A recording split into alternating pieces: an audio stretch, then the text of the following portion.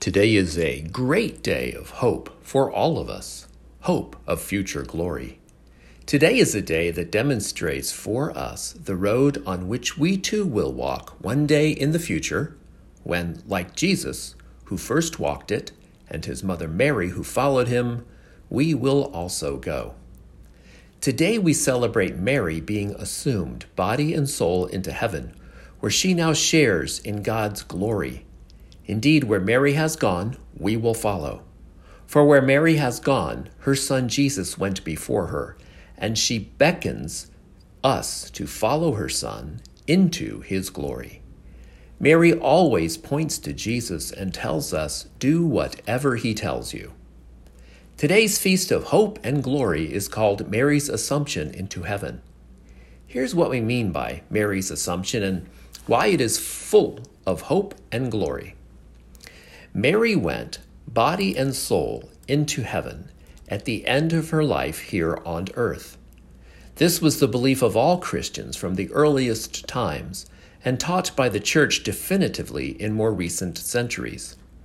Because of Mary's intimate bond with her son, Jesus, her fidelity to the Word of God spoken to her when the Holy Spirit told her she was going to give birth to Jesus, a word she nurtured with perfect faith throughout her life, and she never abandoned. Because of her faith and maternal bond with her son, she was assumed into heaven at the end of her earthly life. This is a great hope for all of us. Where Jesus went, Jesus summoned his mother to come after him, and Jesus will also summon us one day, body and soul, into his glory. We will be reunited with him on the last day, when Jesus comes again in glory and raises our mortal bodies, reuniting them with our souls for all eternity. The purpose of the celebration of the Assumption of Mary is to make clear the sacredness and high destiny of every single human person. But sometimes life beats us up, and we forget that we are sacred in God's eyes and have a high destiny. Here's a story about that. There was a king whose only son was an angry, rebellious young man. Try as he might, the king could not find a way to his son's heart. And finally, one day, the boy gathered up his things and rode off into the sunset. The father tracked his son across many lands, waiting patiently till his son would remember where his real home was, what his destiny truly was.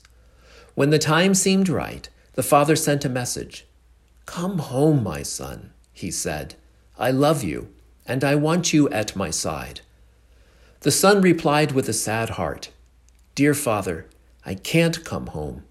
Too much has passed between us. The distance is too far." The father replied, "Return as far as you can, my son, and I will come to you the rest of the way." As we celebrate this feast of Jesus' mother, our eyes turn where Mary is always pointing, to her son, who understands us so well. Jesus knows the baggage we are carrying, the fears and angers, hatreds and prejudices, sins, confusions, and all sorts of junk. He knows. And knowing all of that, Jesus says to us what the king said to his son. "Return as far as you can, and I will come to you the rest of the way." And not only that, that's what God did for us when he made Mary Jesus' mother.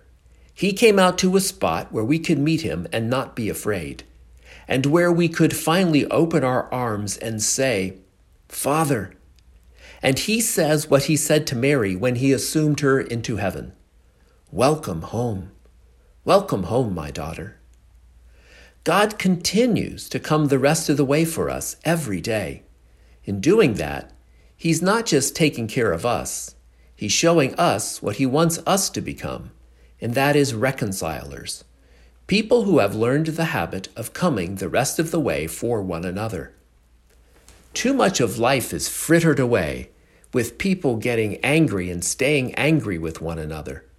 Angry at their parents and spouses, brothers and sisters, angry at their colleagues, their clergy, their contractor, and God knows who else. What a waste. especially when we know that so often the evil of anger is in the eye of the beholder. So why not pay attention to what the Lord is trying to teach us? Here it is. It makes no difference who is at fault. Take the initiative, the way the Lord does. Seek out the person you have dubbed my enemy. Name your hurt, your shame, your sorrow, your resentment, whatever it is that needs naming. Bring the search for peace and leave your calculator at home. Help the other person break out of the trap built by anger, resentment, or shame. Help the other person save face if that's the issue. Do what needs to be done, and do not hold back.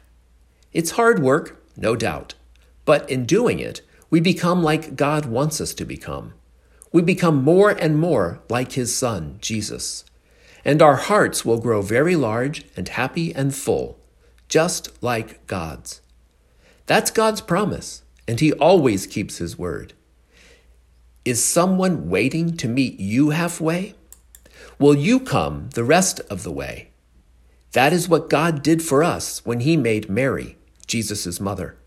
He came out to a spot where we could meet him and not be afraid, and where we could finally open our arms and say, Father. And he says, welcome home. This is your destiny. Welcome home, my daughter. Welcome home, my son. Welcome home.